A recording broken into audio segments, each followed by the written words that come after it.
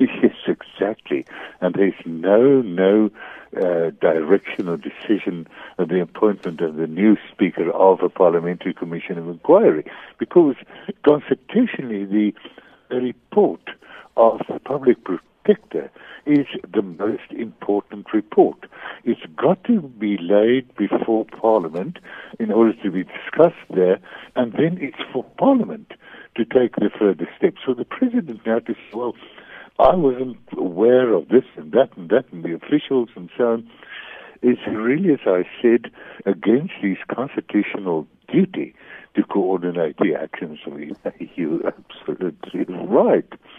And, I mean, the ethics of the members of Parliament and Cabinet and the President is a matter to be discussed in Parliament because it's a parliamentary matter and they carry the responsibility. So in order to sidestep the whole issue of the ethics, as it is stated, very clearly stated in the Public Protector's report, is circumvening again Parliament.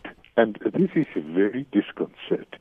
There's only one way to go ahead, and it is to bring the Public Protector's report before Parliament to appoint that parliamentary commission, not to sidestep the whole issue by appointing special investigation, now referring to the Minister of Police, but put the Public Protector's report on the table before Parliament, discuss it, and then for Parliament to decide how to go about, and if it's necessary, to sanction not only the officials and the ministers and people who have not been doing the duty, or the architect for that matter, but also the President.